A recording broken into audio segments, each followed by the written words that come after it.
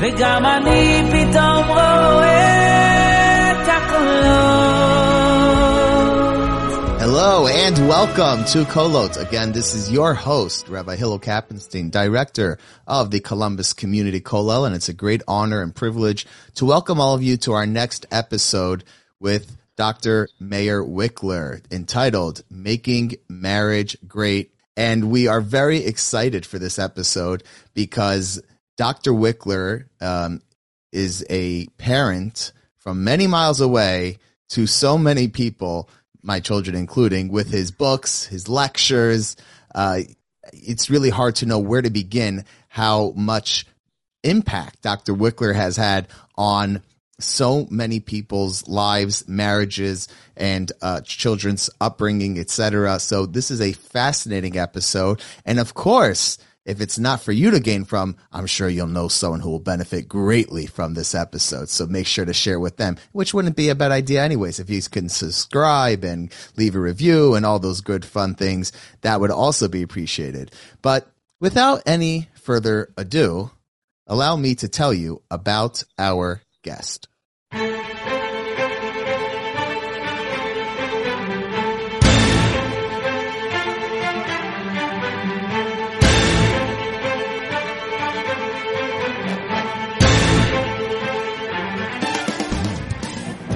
Dr. Meir Wickler is a psychotherapist and family counselor in a full-time private practice with offices in Lakewood, New Jersey and Brooklyn, New York. He is a sought-after speaker in the U.S., U.K., and Israel. He's published over 70 articles in various clinical journals, as well as popular periodicals such as the Jewish Observer and Mishpacha magazine. He's also written 11 books on marriage, parenting, stories of Hashgacha Pratis, published by Feldheim ArtScroll, Hamodia, Treasures, Israel Bookshop, and Menucha Publishers. Dr. Wickler, thank you so much, and welcome to Kolot. Thank you for having me.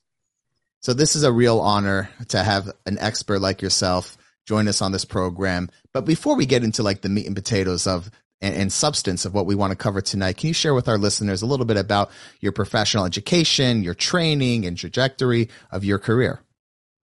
Sure, be happy to. I received my master's and doctoral degrees in clinical social work from the Wurzweiler School of Social Work at Yeshiva University. I worked for 12 years in a mental health clinic, after which I did a short stint as an adjunct professor at Wurzweiler. And then I was offered a full professorship, but at the advice of my Rebbeim, I turned it down and devoted myself to my full-time practice, which I'm still doing today. As you mentioned, I've done a fair amount of writing. It's actually 12 books now, and it's over 100 articles, to be exact. And I'm also have some of my public lectures, about 100 of them, posted online on a fabulous website called TorahAnytime.com. And anyone who's not familiar with it really should check it out because it's an amazing resource. And it's a privilege of me to be included on their roster of speakers. It's truly an incredible app. For those who don't have it, I heavily recommend you download the app. It's free of charge. So go do it now. I want to ask you about the rise of marital conflict. It seems like every day we're hearing new news, and the quality of the relationships are really are seemingly becoming more and more fractured. And for those who may not know, it's something that the marriage is something that we all understand has challenges, and we all understand that it has its ups and downs, but until recently, it's always been it seemed like it's always been in a certain, within a certain bracket. Today, it seems like it's exploded. Conflicts, we hear of so many. I'm sure it's not just because of media and we hear about it more and it's easily accessible. There must also be an uptake as well. And given your expertise, can you explain to us a little bit why that is so? Okay. Well, first, I really want to challenge the premise of your question, if I may. Sure. You said that it seems to be on the rise, but the truth is we're not really sure about that. We don't have statistics on marriage conflict, what it was like before to compare it to today. Now, there does seem to be an increase, but I believe that there was serious marriage conflicts many years ago as well, but we didn't know about it. We didn't hear about it. It was kind of kept under the carpet behind closed doors, but I'm not sure that couples were so much happier years ago than they are today. So what is the cause of us hearing so much more about it today? Is maybe another way of putting the question. And I think there's a couple of reasons for that. First of all, there's a much greater utilization of marriage counseling. Many, many more people are going for marriage counseling today than they ever did before. And that's for a couple of reasons. Number one, there's still somewhat of a stigma for getting professional help, but it's been reduced over the years. There's a greater availability of mental health services than there used to be. In Lakewood, for example, where I have an office, 30, 40 years ago, there was maybe one or two private practitioners available in the community. That was it. Today, there's at least two large agencies that employ combined maybe close to 100 therapists working, not all full-time, but still available. And there's a much greater utilization of mental health services today. So it does seem as if there's more to marital conflict today than there used to be, but I'm not sure if that's really so. But whether it's more or less, even one marriage that's in crisis is one too many. And people ask me, what's the cause of most marriage conflict today? They say to me, it's probably in-law interference, right? So I smile, and because most people like to believe what they think. And other people say, oh, they're having conflicts about how to deal with the kids, the children. That's what it's all about. I smile again. And some people say, oh, it's money. They're arguing about money. That's really the cause of marital problems today. Well, it's true that couples do quarrel about money, parenting, in-law interference. Yes, those are very common and serious interference in the harmony of marriage. But if people really want to know what I think is the underlying major cause of the vast majority of marital conflicts today, as I think you do, because you invited me on your program, so I believe it has to do with the communication between husband and wife. That I know the couples that I see, they have very poor and ineffective communication with each other. And when a couple is communicating ineffectively, then anything becomes a problem. However, if they can communicate effectively, then they could resolve any problem. Well, what do I mean by effective communication? That's a very general term. So I define effective marital communication as communication between a husband and wife where both husband and wife feel heard and understood by each other. On the other hand, if anybody is in a marriage where they don't feel fully understood and heard by their spouse, then to my way of thinking, there's nothing more frustrating, disappointing, and aggravating than having to live with someone that you don't feel really understands you and gets it when you try to explain what you want, what you need from them. So what I try to do with the couples that I work with is help them really as a coach to guide them to learn how to communicate more effectively with each other. Now, I'll just take it a step further to explain a little bit about the way I work with couples. Most people coming for marriage counseling, whether they admit it or not, are secretly, or maybe not so secretly, looking for an ally. Because most people consider themselves to be reasonable, rational, logical people. If they're having trouble in marriage, it's obviously because of the spouse, nothing to do with them. But they can't get through the spouse. So they assume the marriage counselor is going to be someone who's reasonable, logical, and rational. So their thinking is, well, two reasonable, logical, rational people may be able to get through to that one stubborn, intractable spouse who's causing all the problems. In other words, what the couple is looking for in a marriage counselor is an arbitrator. Someone's going to listen to both sides and say, you're right, and the other one is wrong. And as I like to joke, marriage is a relationship between two people where one of them is always right and the other one is the husband. That's right. I knew that was coming. Yeah, okay. I've said it before, but I get a laugh every time. Yeah. So I use it again. So an arbitrator's role is to listen to both sides and say who's right and who's wrong. And most couples, since most spouses think that they have the logical, rational, normal point of view, and it's the spouse that's mixed up or confused.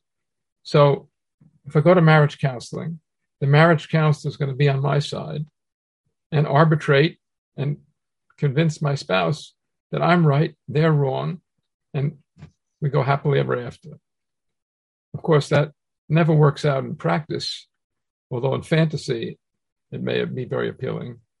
The other option is what I call mediation, and that's where the role of the marriage counselor or the third party is not to offer a judgment, to be machriya between the two sides, but rather to guide the couple, to coach them how to be more effective in expressing their feelings and how to be more effective in listening so the speaker feels heard. And so I see my role as a coach, coaching both the husband and wife, not taking sides, not agreeing or disagreeing with either one, but trying to help them both to communicate more effectively. And I've seen through the years of my practice that when couples can learn to communicate effectively, there is literally no stumbling block, issue, sticking point that cannot be resolved. They don't get everything they want. Nothing in life is perfect, but they get more than they got before they came for the marriage counseling.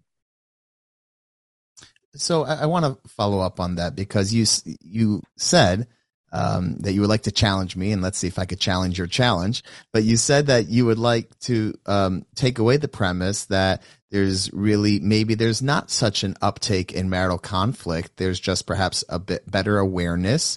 My question to you is, wouldn't you agree there is definitely a correlation between relationships and mental health? The more mentally healthy someone is, their ability and capability to maintain a relationship would also, to some extent, go along with that, correct?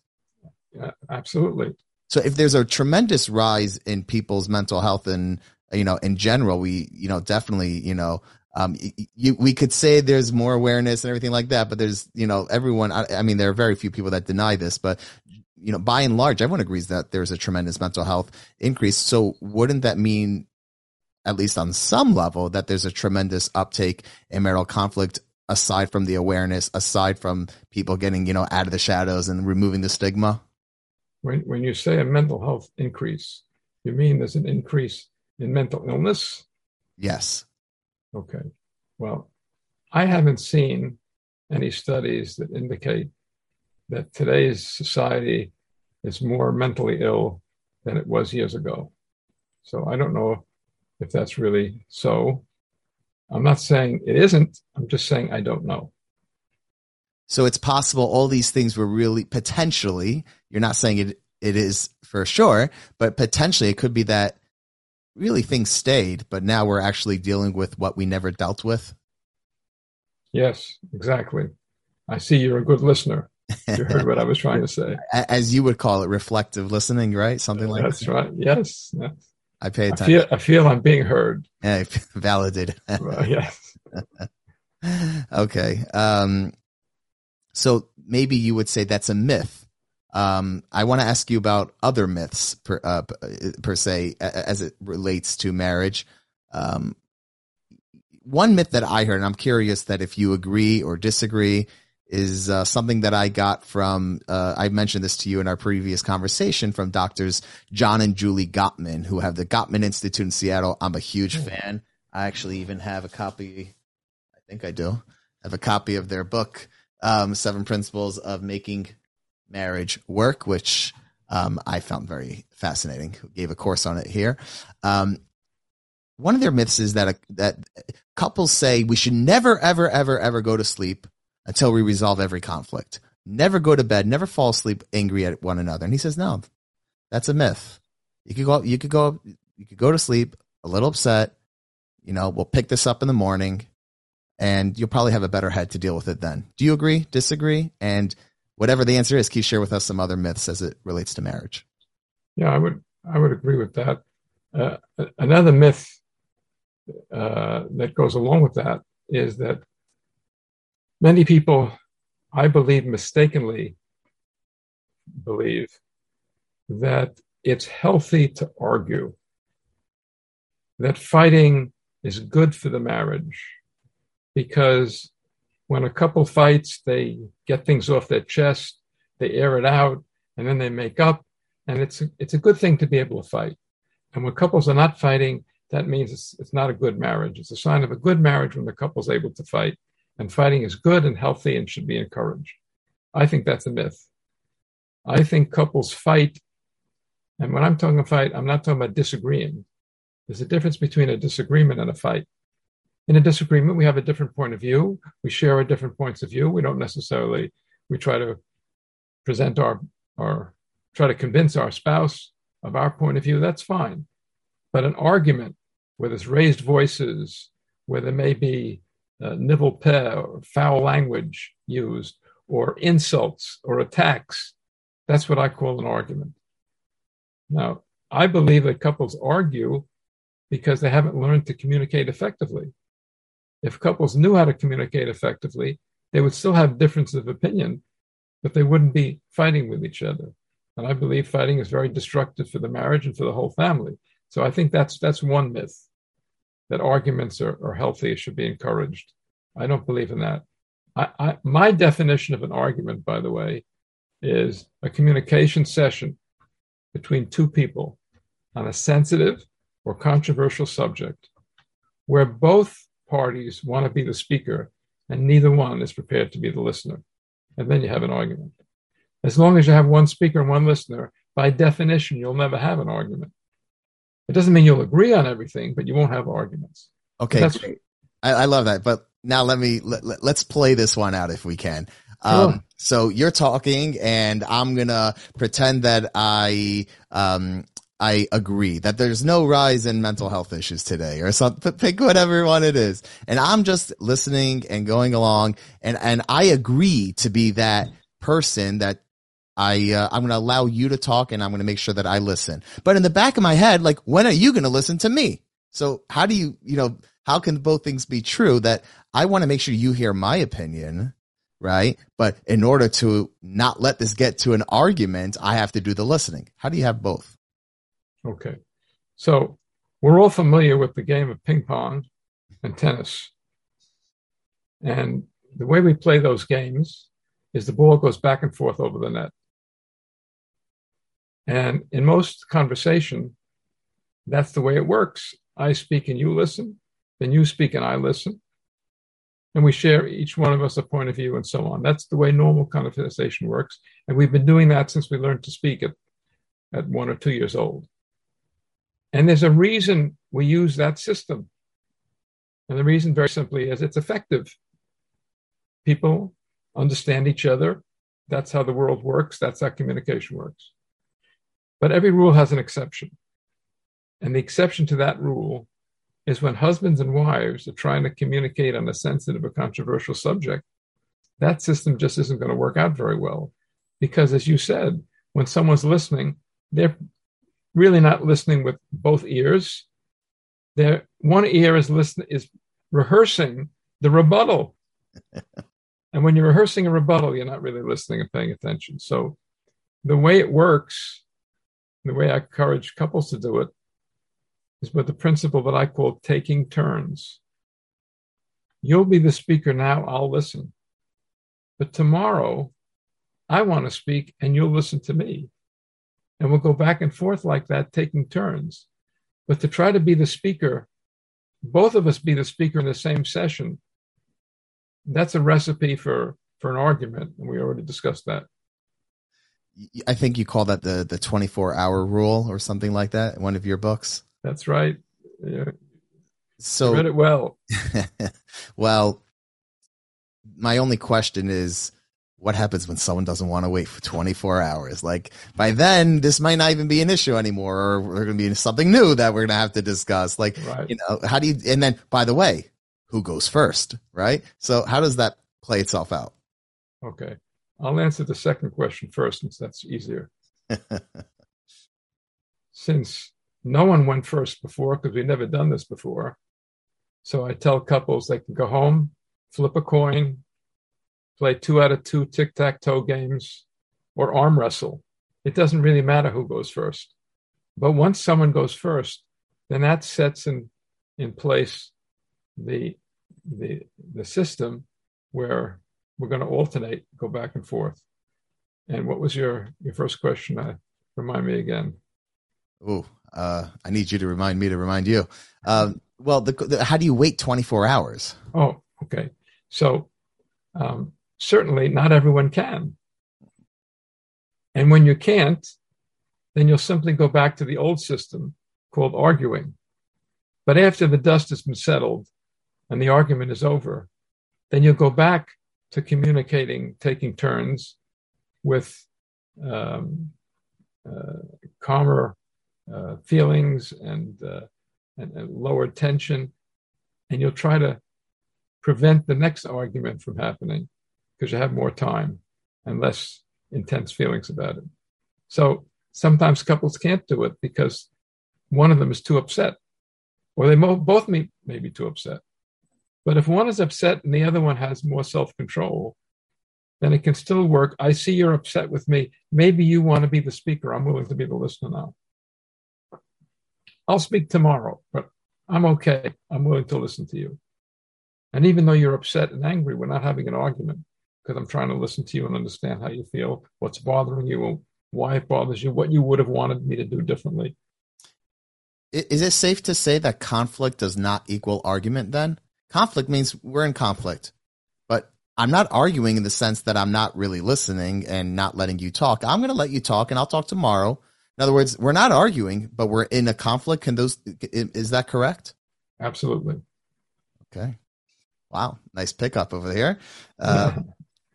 My next question, Chassan and Kala. I didn't finish going through the marital myths. Oh no, I didn't wait my full 24 hours. Go ahead. Continue. If you wanted to hear some more, yeah, let's have more marital myths. Let's go for it. We just mentioned one.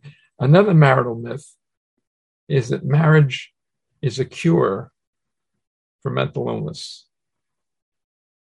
If someone's mentally ill or has any psychological or emotional problem before marriage, marriage is not going to cure the emotional, psychological, mental problem.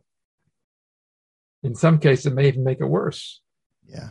And a lot of people say, well, once he gets married, he'll have friends. Once she gets married, she'll get organized. It doesn't work that way. Marriage is not a cure. It's not a panacea. People that have problems before marriage are going to have problems after marriage. And that doesn't mean they shouldn't get married.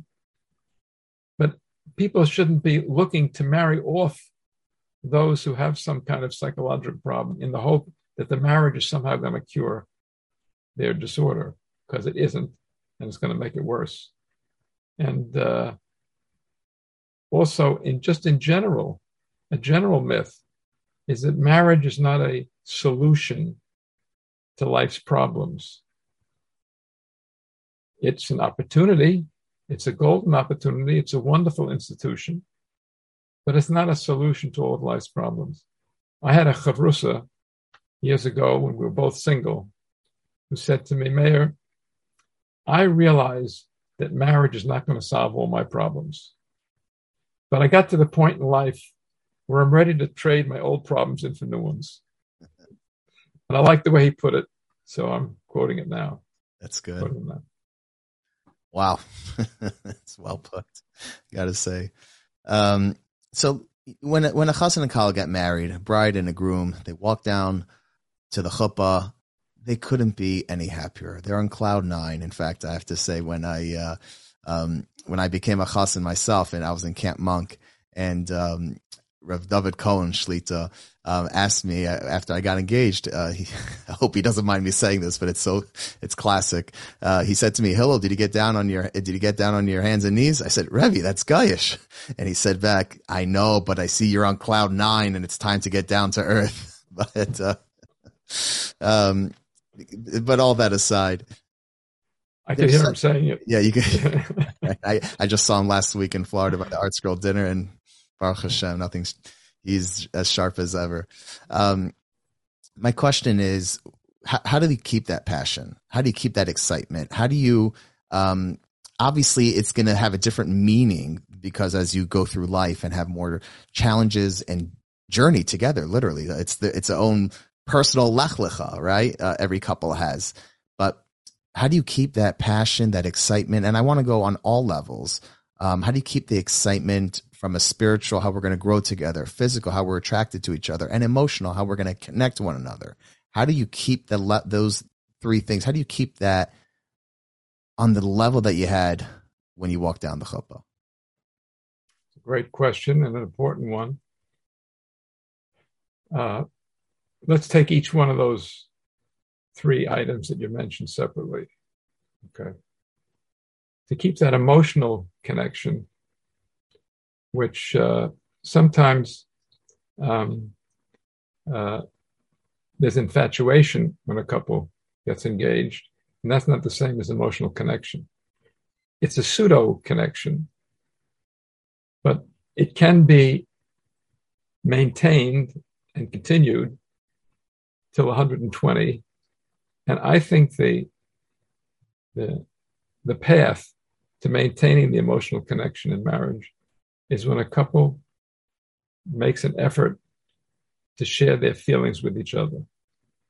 When you share your feelings, your deep innermost feelings, both positive and negative, with your life's partner, that builds a very, very strong bond and an emotional connection that can last and be intense till 120. Now, some couples have a hard time sharing their feelings with anybody. Some people have a hard time sharing their feelings. Just men, but yeah. Well, even men can learn to share their feelings with their spouse. Some, yeah. And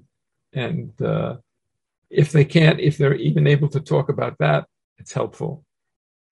But when feelings are shared, deep personal feelings, both positive and negative, that automatically builds a connection and a bond on an emotional level that can last a lifetime. As far as the physical connection and attraction, I think Chazal were the greatest psychologists in the details of the halachas of Taras HaMishpacha, family purity. I think if you look at that from the standpoint of maintaining an attraction throughout the marriage, I think that is what puts us well ahead and above the non-Jewish world. And studies have shown that average couples in the non-Jewish world go through long periods of disinterest and apathy in each other, even though the relationship may be positive, because there's a kind of a saturation point that's reached in non-Jewish homes, or homes that are not keeping the laws of family purity. But in those families that do keep Taras HaMishpacha and family purity, I think there's a tremendous benefit in that area. And as far as maintaining the values and keeping that strong throughout the marriage, if a couple shares goals spiritual goals and works towards achieving those goals, whether it's an area of Achnasas Orchem or Limud Torah or whatever is the priority for that couple, if they work on growing in any particular area in Yiddishkeit, in Judaism, and they're working on it together, that I think brings a tremendous bond. The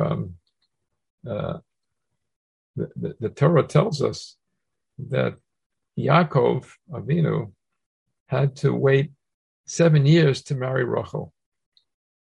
And the Torah says they were, in his eyes, like a few days. And the Dubna Magid asks a very good question on that pasuk. He says, if people are in love with each other, 7 days feels like 7 years. It's not the other way around. How could the Torah say because of his love for Rachel, the 7 years was like 7 days? Doesn't make sense. The Dubna Magid explains that when we say we love fish, it doesn't mean we really love fish. We love the taste of the fish. We love a fish meal, a fish dinner. We enjoy eating the fish. We don't love the fish.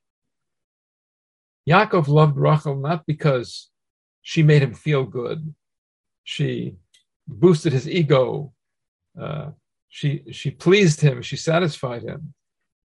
He loved Rachel because he saw in Rachel Imenu a partner to complete his mission of building Klal Yisrael. And it was such an important historic mission that the two were embarking on, that what's 7 years in the history of Klal Yisrael, in the future history of Klal Yisrael? It was like a few days to him because it was such a monumental task that he knew he was going to be partnering with Rachel to build. And that's why it seemed to him like a few days. So when couples are working together on shared spiritual goals, that's what keeps the marriage vibrant and strong till 120. Great. That's beautiful. Thank you. You're very welcome. I just had, my wife and I we just celebrated our 8th anniversary, and, Mazel tov. Thank you. And I told my wife it felt like 2 days, Tisha B'Av and Yom Kippur, right? It's a joke. Anyways, moving along. Can we talk about the consequences of unchecked marital conflict, what the consequences are, not just on the couple, but on the children? Because sometimes in teaching Torah to such a diverse crowd here in Columbus, I sometimes tell them, all right, you really should do this mitzvah for God. But if you ain't willing to do it for God, at least do it for you, because it's going to help you. So I want to extend that. Of course, if you have shalom bayis, if the home is peaceful and happy, it'll be better for your lives. But if you don't at least want to do it for yourself, at least do it for your children. Can you outline on a super high level what exactly is what happens? What's the debacle? What could be the outcome and consequences when children observe conflict? Well, there's a difference between conflict, as we spoke before, correct, where there might be a disagreement, and arguments and fighting and name calling, raised voices. And when a conflict reaches that level, it's nothing less than catastrophic as far as the impact on the children. The children suffer the most, no question about it. The parents may feel, okay, we disagree, we had an argument, but they have adult coping skills that children don't have. So it's like someone wearing a bulletproof vest may not like being shot at, but isn't afraid of losing their life. But the people next to them that don't have the bulletproof vest, they're much more vulnerable. It's the same thing here. The parents are wearing a kind of set of armor that I'm referring to as adult coping skills. Children don't have that. And as a result, they're extremely vulnerable. And the damage can be devastating to the children. There's a Rav in Lakewood who deals primarily with divorces in Gittin. And he shared with me something he was told by a lawyer that he had to deal with on a particular case. He was a non-Jewish lawyer. He was an Iraqi war veteran. And he looked the part, 6 foot, 200-pound, muscle-bound man with tattoos all over his body. And he shared with the Rav in a quiet moment that as a result of his wartime experiences, he was wounded. He was shot at and wounded. He saw his friends die in front of him. And he also had to kill people as part of his service in the army. He said, in spite of those experiences, the most traumatic experience in his life was lying in bed at night and hearing his parents argue. Wow. When children are exposed to excessively high levels of conflict between their parents, again, where there's raised voices, name calling, attacks, insults, it causes them to develop a whole range of anxiety disorders, depression, and in some extreme cases, children later in life, in young adulthood and even beyond that, can become suicidal as a result of the devastating stress and pressure they experience and the terror of their parents arguing. The worst fear of any child is that the parents may separate. That's the worst fear. Worse than the house burning down or someone getting sick is the parents separating. That's terrifying to any child. And although the parents may not have any plans to separate, and they may be willing to just continue on as they're doing, but to the child who is exposed to that high level of conflict, that's all they think about. They can't concentrate in school. Sometimes they become what's called triangulated, where the parents will badmouth each other to the child. The child is forced to take sides. And when a child is forced to take sides, the child always loses because he knows that whichever side he chooses, he's being disloyal to the other. And he's then saddled with an enormous burden of guilt for being disloyal to one parent, to the other. It's a no-win situation for the child. And that stress and pressure and guilt can carry with them into adulthood. And the parents may not even be living anymore. And the child is still suffering with anxiety disorders, depression, and in some cases, I said, even suicidal thoughts. If I may interrupt for a second. You're not interrupting.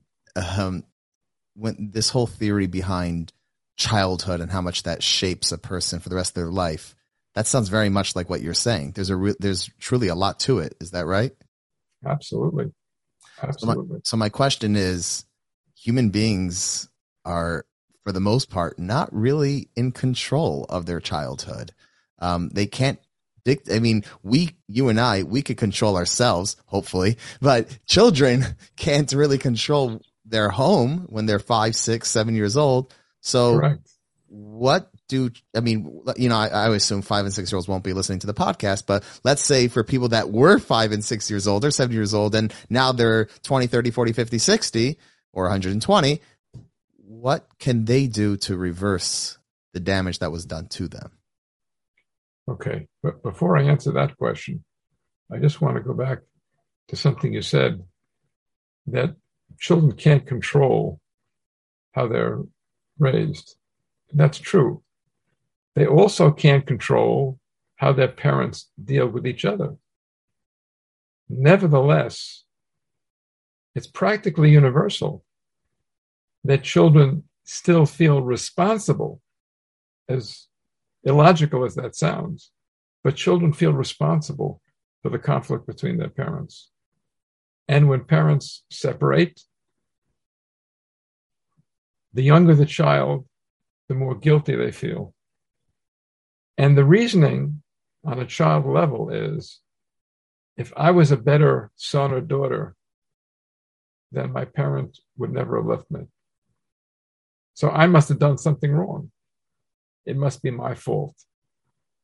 Now, we know that's not true, but the younger the child, the more prevalent that idea is. And when children feel responsible for the conflict between their parents, and they want to do something about it, to control it, which they can't, then that frustration adds another level of pain and suffering for that child that can sometimes last a lifetime. Well, in terms of what they can do, is they can enter therapy and, with the help of a therapist, learn to overcome those past traumas and heal those wounds. What can someone do if they're traumatized in battle and in war? I had an uncle, Oliver Shalom, who served in the Second World War. And he told me when he came back from the army, he realized that it was before we knew what PTSD was, post-traumatic stress disorder, but he was suffering from it even though it hadn't been labeled yet. And he knew that in order to overcome the traumas that he experienced in wartime, he needed help. And he saw a therapist. At that time, it wasn't so prevalent, it was so widely done, but he realized he needed help to get over this. Otherwise, he's not going to live a normal life. And he did, to his credit, see a therapist that helped him overcome his traumas. And he had a wonderful, long life. And he passed away just a few years ago in his late 90s.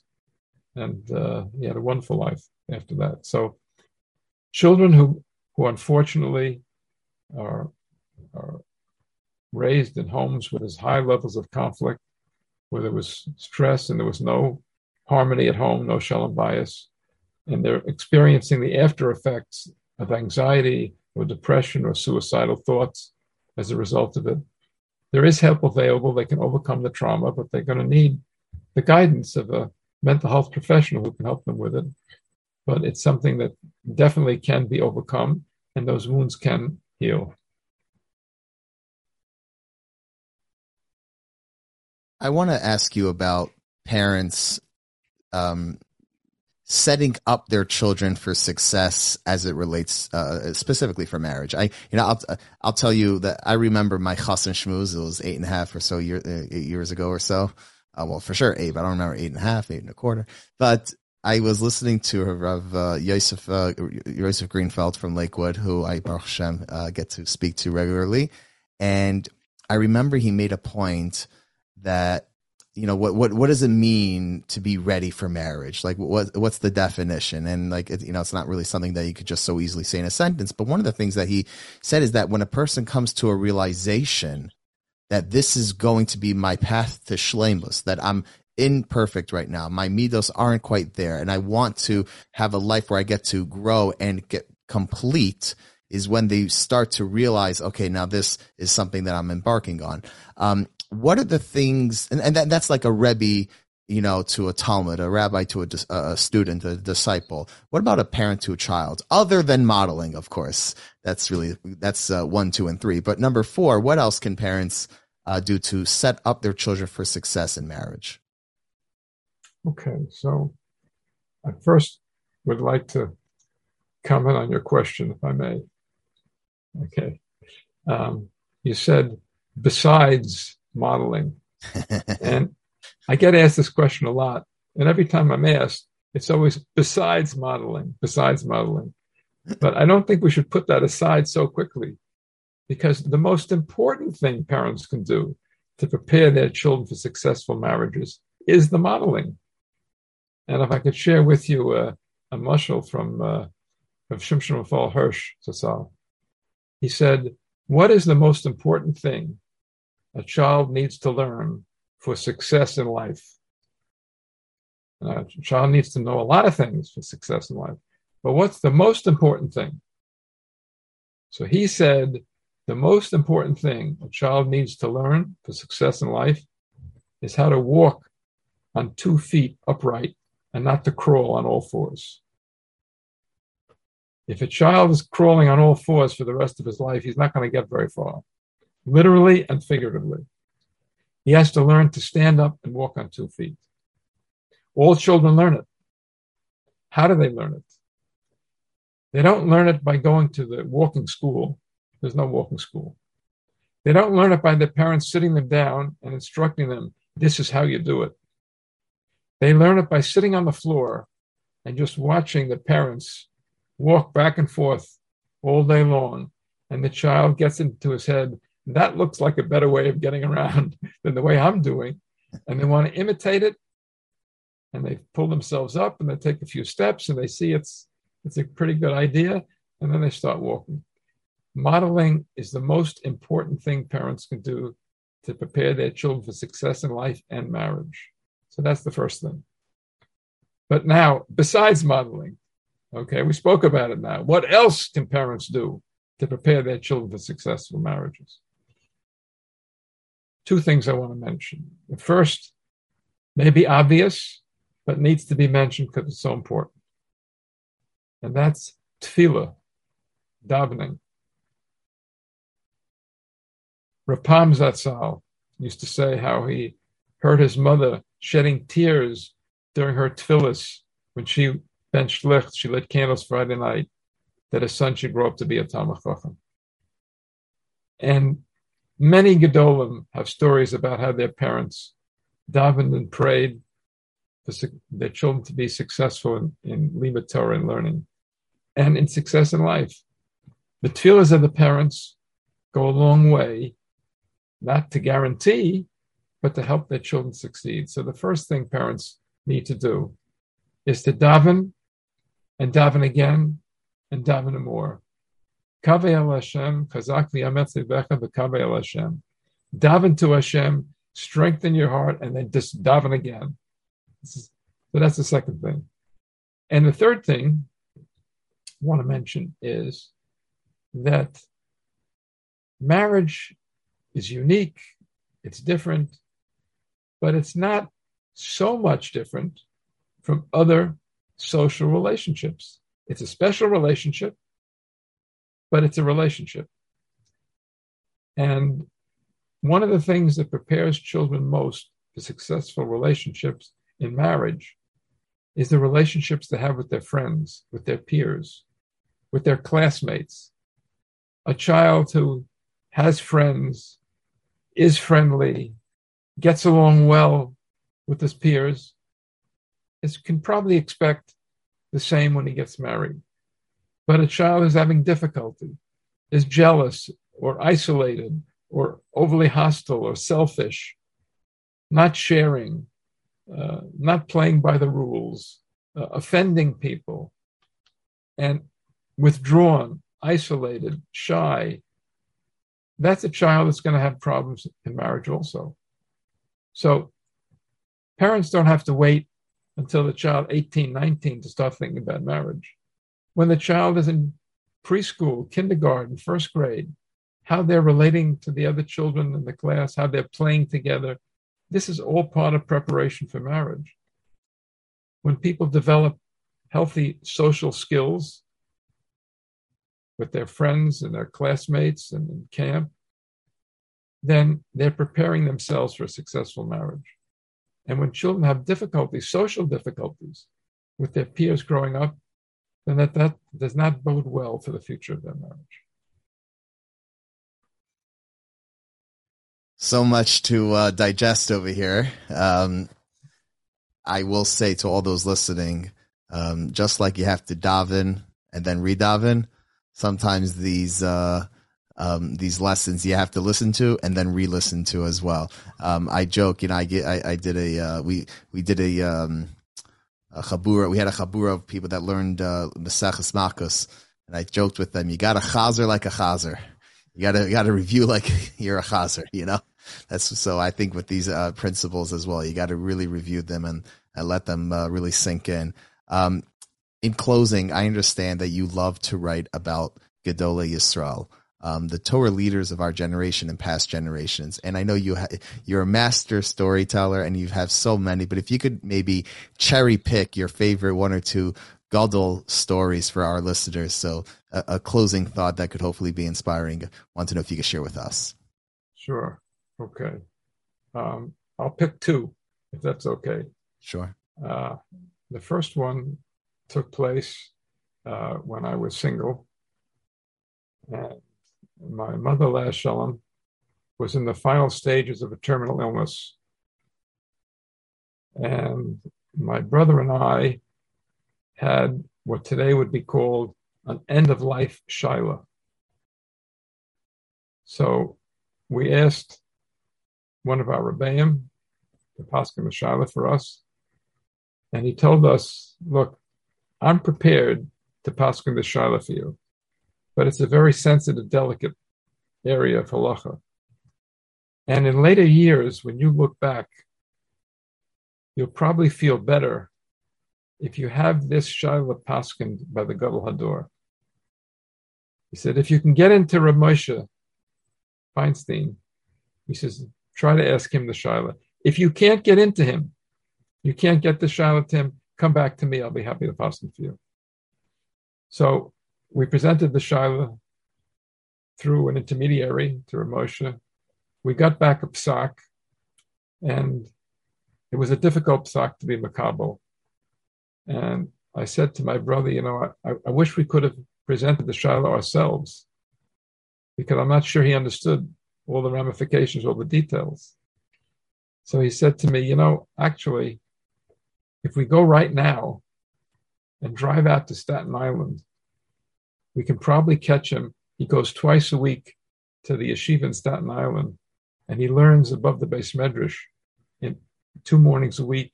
And if we go right now, we can catch him. And he doesn't have any guards there, any gatekeepers, and we can go into Rav Moshe ourselves. So we did that. We drove out to Staten Island. We came to Rav Moshe Zatzal. We asked which room he was in. We knocked on the door. There was no one else there. He was sitting by himself in an empty room with a small wooden table, a wooden chair pushed up against the window with a huge Gemara, unlined white paper, and a fountain pen on top. And he was learning and writing Kedushim. And we knocked on the door. He answered the door himself. And he asked what he could do. We said we had a shaila for him. He asked what the shaila was. We told him. His first question was such a sensitive shaila with a woman who's in such a serious illness, how come you're coming instead of your father? So we said, unfortunately, our father had been nifter about a year before. He said, are either one of you married? He said, no, we're both Bachram. Neither one of us had been married yet.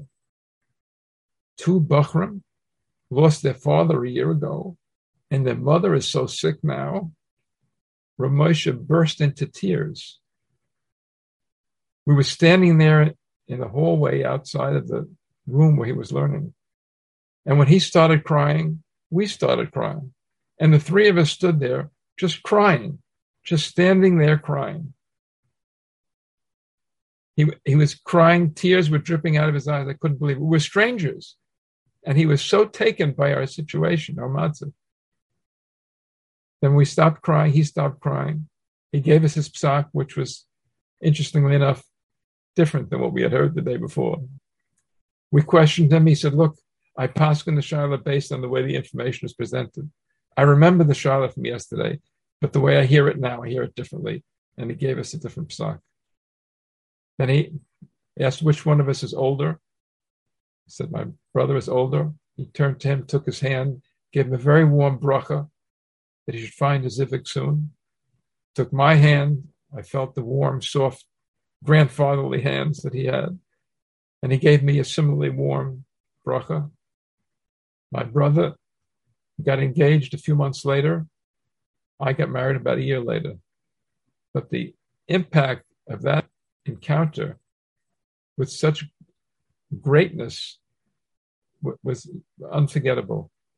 After he finished with us, Rav Moshe turned as if nothing had happened, as if he hadn't experienced, and went back to learning, and just went back to his sefer and continued like nothing had happened. It was an incredible encounter with Reb Moshe, and it stays with me till today. Wow. That was one story. We have time for another? Of course. Okay. After I was married, I got a phone call from my one of my rebbeim, the late Boston Rebbe Zatzal from Boston, Levi Yitzhak Horowitz, called me up on a Sunday, and he asked me what I'm doing today. I said, Rebbe, what does Rebbe want to know? He said, just tell me what you're doing. So I knew what that meant. That meant he wanted to know what I was doing before he asked me a favor in case I was doing something important that I couldn't cancel. He wouldn't ask me the favor. I said, Rebbe, whatever it is, tell me. What can I do for you? He said, he's coming into New York. He needs someone to pick him up at the airport. I said, I'd be happy to do it. He said, wait, before you agree to pick me up, I need to go to Monroe. I said, I know how to get to Monroe, not a problem. Okay. I picked up the Rebbe at the airport. We drove to Monroe. He explained to me he had to see the Satmar Rav. So he had an anicle that was just born with a serious medical condition, and he wanted a bracha from the Satmar Rav. Okay. So we came to the Kiryas. There was no Kiryas Yoel then. The Satmar Rav had just moved to Monroe. There was just a handful of Hasidim with him.